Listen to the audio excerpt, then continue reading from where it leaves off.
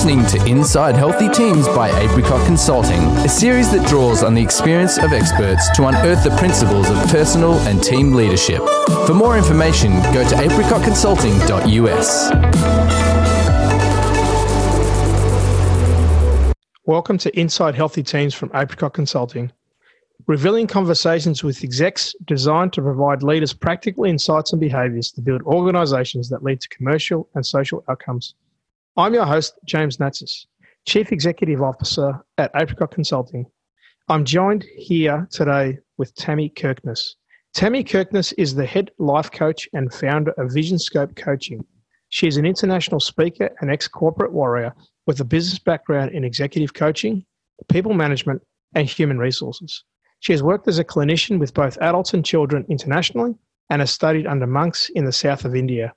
Tammy is also a qualified yoga teacher, meditation instructor, energetic healer, and clinical EFT practitioner working one-to-one with clients daily in her New South Wales Surrey Hills practice in Australia.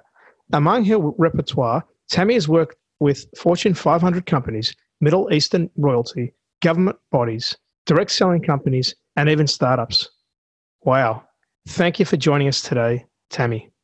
Good morning. Thanks, James. Great to have you today. What a resume. It's been a bit of a blast, I must say. Yeah, I feel like a lucky girl. Well, really looking forward to hearing more today on our podcast. And our topic today is particularly relevant. We're talking about managing anxiety in the time of COVID. And Tammy, firstly, tell us a book that you are not too far away from releasing on the topic of anxiety called The Panic Button Book. That's right. The Panic Button Book is my first book, and I'm thrilled to be getting it out there. As you mentioned, I started off my world in the corporate space, having come from the university background of psychology and business and marketing. And I was always, from a child, one of those high-achieving, very diligent, never got in trouble kind of kids. And that definitely wove its way through university and all the way into my corporate career. And I thought that I was pretty much just a really diligent person, but I didn't realise that the amount that I worried, overanalyzed, thought about what's coming up next, struggled to fall asleep. I didn't realise that sort of tipped into the anxiety space, and that there is a calmer, more graceful pace and way of life that was on offer out there. So this book, The Panic Button Book, came about because I had a couple of panic attacks, one when I was 20, and then another one more recently, a few years ago. I was at home with my husband, and I literally fell into a panic attack, and he didn't really know what to do, as what most people wouldn't know what to do. You just want to talk to that person like they're in a normal state of mind. And I had this very clear moment where I just wished that another version of me that had my full capacity of thought was standing to the left of me saying, I see what's going on here. All you need to do is this. Now do this, now do this, and now you're okay. And after that non-ideal scenario, a few weeks later, I kept thinking about that concept. And so I literally got out a notebook and wrote down in decision tree format a whole bunch of questions that tend to happen when I was going through anxiety or worry or overthinking, and then wrote down in these decision trees what to do. For example, do you have a dry mouth? No? Go to the next question. Yes, do these things. Are you worrying about something that's outside of your control?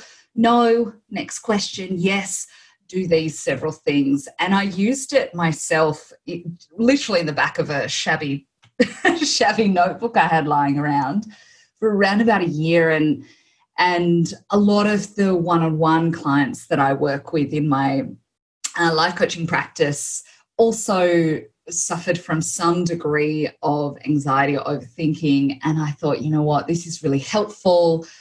I think I need to be sharing this with the world. And long story short, I was able to get it commercially published, which means that people the world over can also benefit from being able to neutralize their anxiety in the moment and get back to doing whatever it is they're with their family, what they're working on, whatever it is that they wanted to be spending their time on. Well, it seems to be the right time to release a book such as the Panic Button book, when I believe some stats out there suggesting from the Black Dog Institute that 25 to 30% of people right now are suffering extreme anxiety due to the ripple effect of COVID.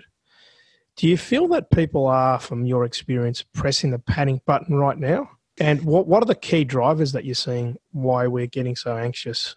Well, as far as the stat goes, even pre-COVID times, that was roughly the stat anyway. 1 in 4 experiencing anxiety, with it being 1 in 3 women and 1 in 5 men. So the average we see it as 1 in 4.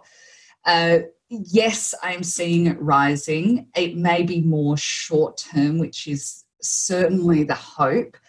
As to whether or not they're pressing the panic button just yet, I think we're still in that response-based mode where a lot of people aren't entirely aware of what's happening to their mental state, what's happening to their social capabilities, what's happening to their brain, their body, all of these different things, because it is foreign to the people who haven't been experiencing anxiety up until now. So I think one of the best things to be doing is actually acknowledging what's happening in our mental and emotional state up front. So, the world is in a state of mayhem at the moment, and being able to say, well, how is that affecting me as an individual, as a parent, as a daughter or a son, and as a leader?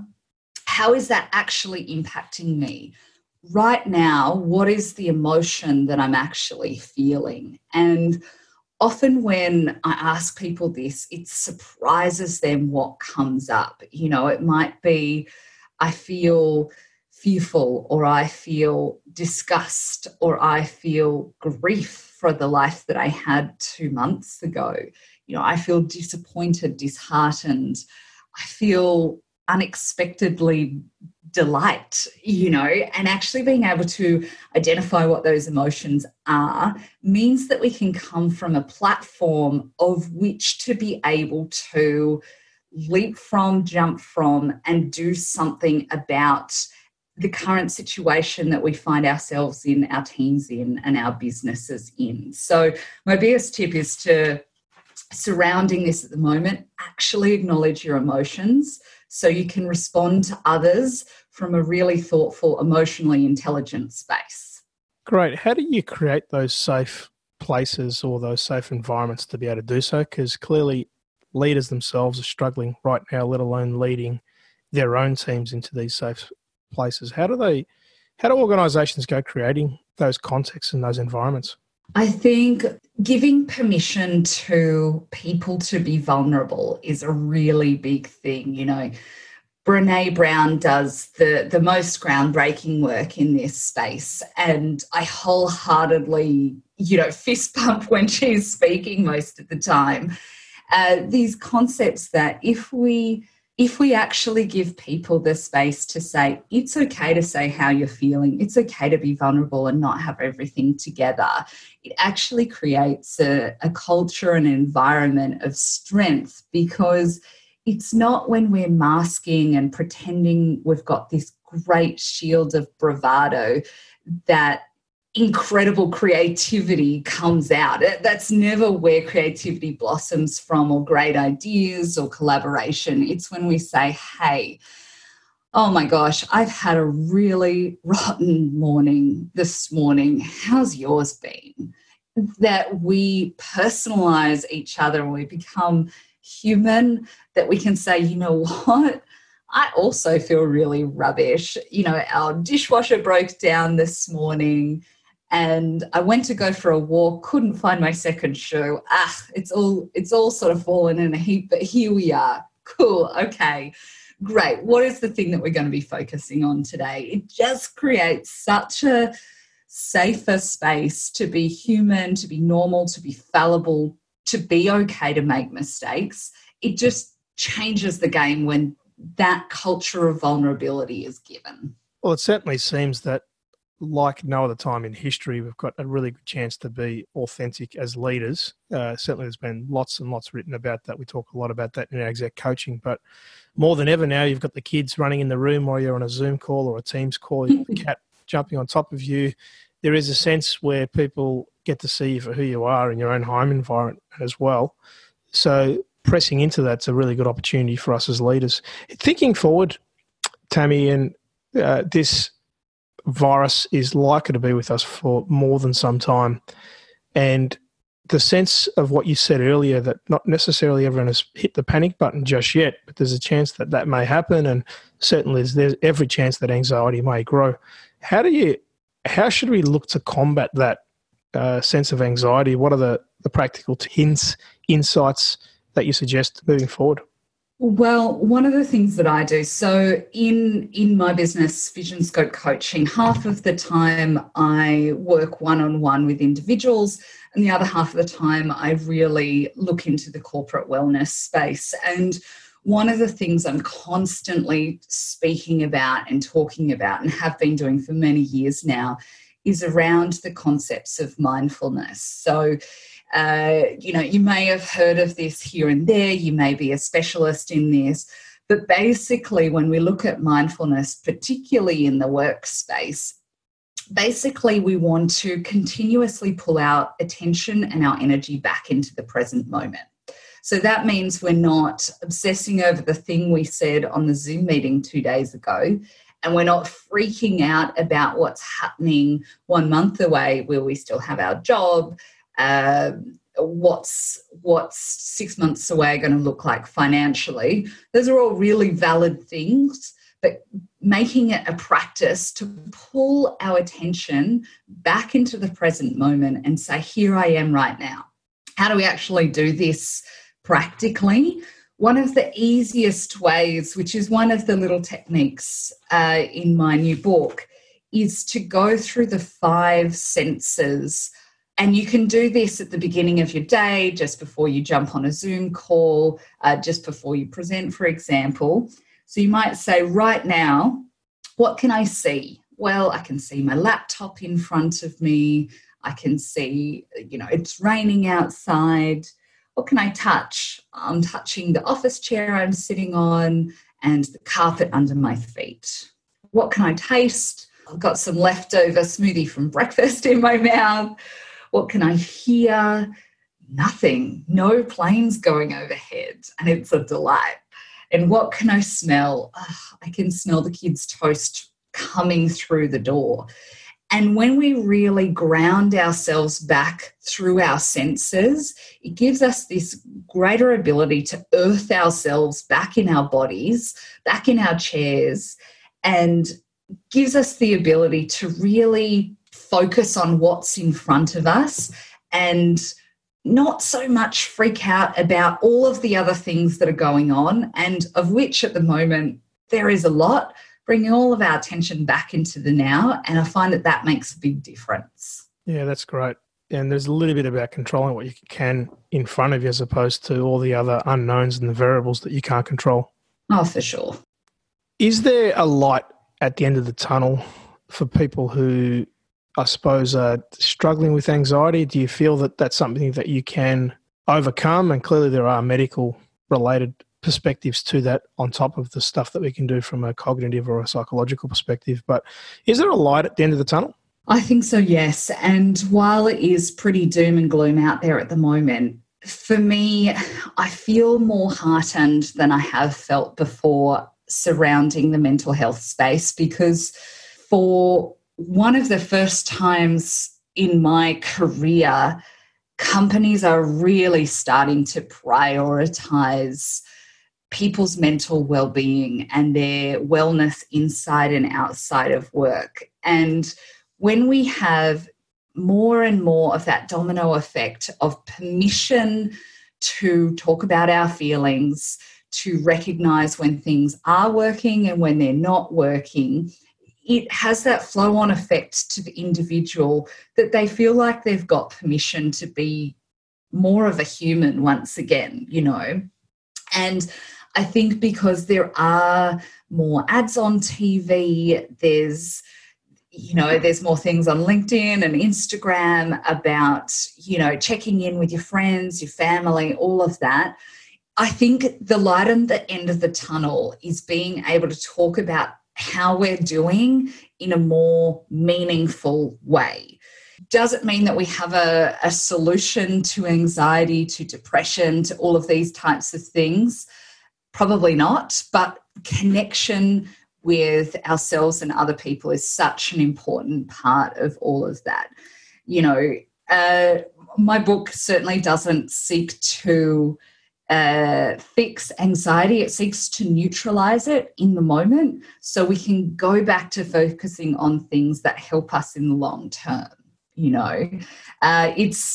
I think we're in a really fortunate place, definite silver lining. I know.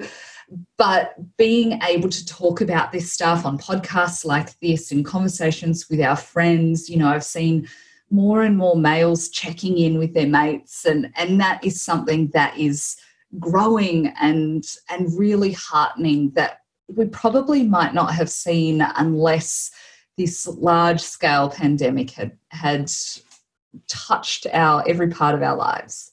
Yeah, certainly that sense of connection is really, really critical moving forward.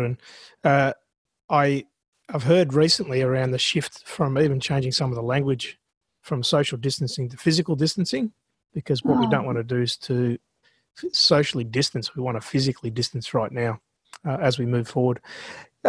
Key question, just to sort of wrap up on today's podcast, Tammy, is for those execs listening on this podcast right now, what one piece or a number of pieces of advice would you give them as they think about what changes they must make, both in the short term and in the longer term, to help their managers and teams manage anxiety? I think one of the easiest things that individuals and leaders can do at the moment is really practice gratitude. And I know this has been rising in popularity over the sort of last 4 or 5 years, but the stats that come out as far as, one, how it helps us from a mental health perspective, and secondly, how it helps to boost our teams is incredible. If we look at literally for our individual selves and these execs as leaders, if they're writing down 3 things every day that they are grateful for and that they are thankful for, there are studies that have come out in the last 10 years that show that we can shift our general mental well-being by as much upwards as 33%. And this was done with people who were clinically depressed. So imagine if you're not clinically depressed, it's going to have that same impact on you. And when we are feeling more in touch with ourselves, lighter and brighter, it is easier to make a greater impact on the world and on your team and on your business. And then secondly, there's this phenomenal study over in the States that showed there was a big call center team for one of the big universities over there, and the call center's job was to call up all of the alumni of the university and ask for pledges or donations. And what this study did is it split the call center team into 2. One of the groups, they simply went about their day, they got to work, picked up the phone, made all of their calls, still brought in donations and revenue. Great, day's over. For the second group, the director of the group, sort of the big boss, you'd say, the executive came down and just before they started their shift, super simply said something to the effect of, "Hey guys, I just want to let you know how grateful we are for all of your efforts and all of your time here today. It really makes a long-term impact on how we can continue to run this university and illuminate the minds of the future. I just wanted to say thank you before you started your shift." Literally, that was it. all of those call center people go about their days, they're pulling in donations. And the difference in donations and revenue that they generated is that second group generated 50% more money than that first group. So if you as a leader can take the time, it could be 30 seconds to tell your people how thankful you are that they're still giving it a shot, even though times are tough right now, and what the impact that their work makes on the business and on the world and on their clients. Oh my gosh, you could get up to 50% more productivity, more revenue, more impact simply by expressing gratitude to your people. That's what I'd be suggesting right now.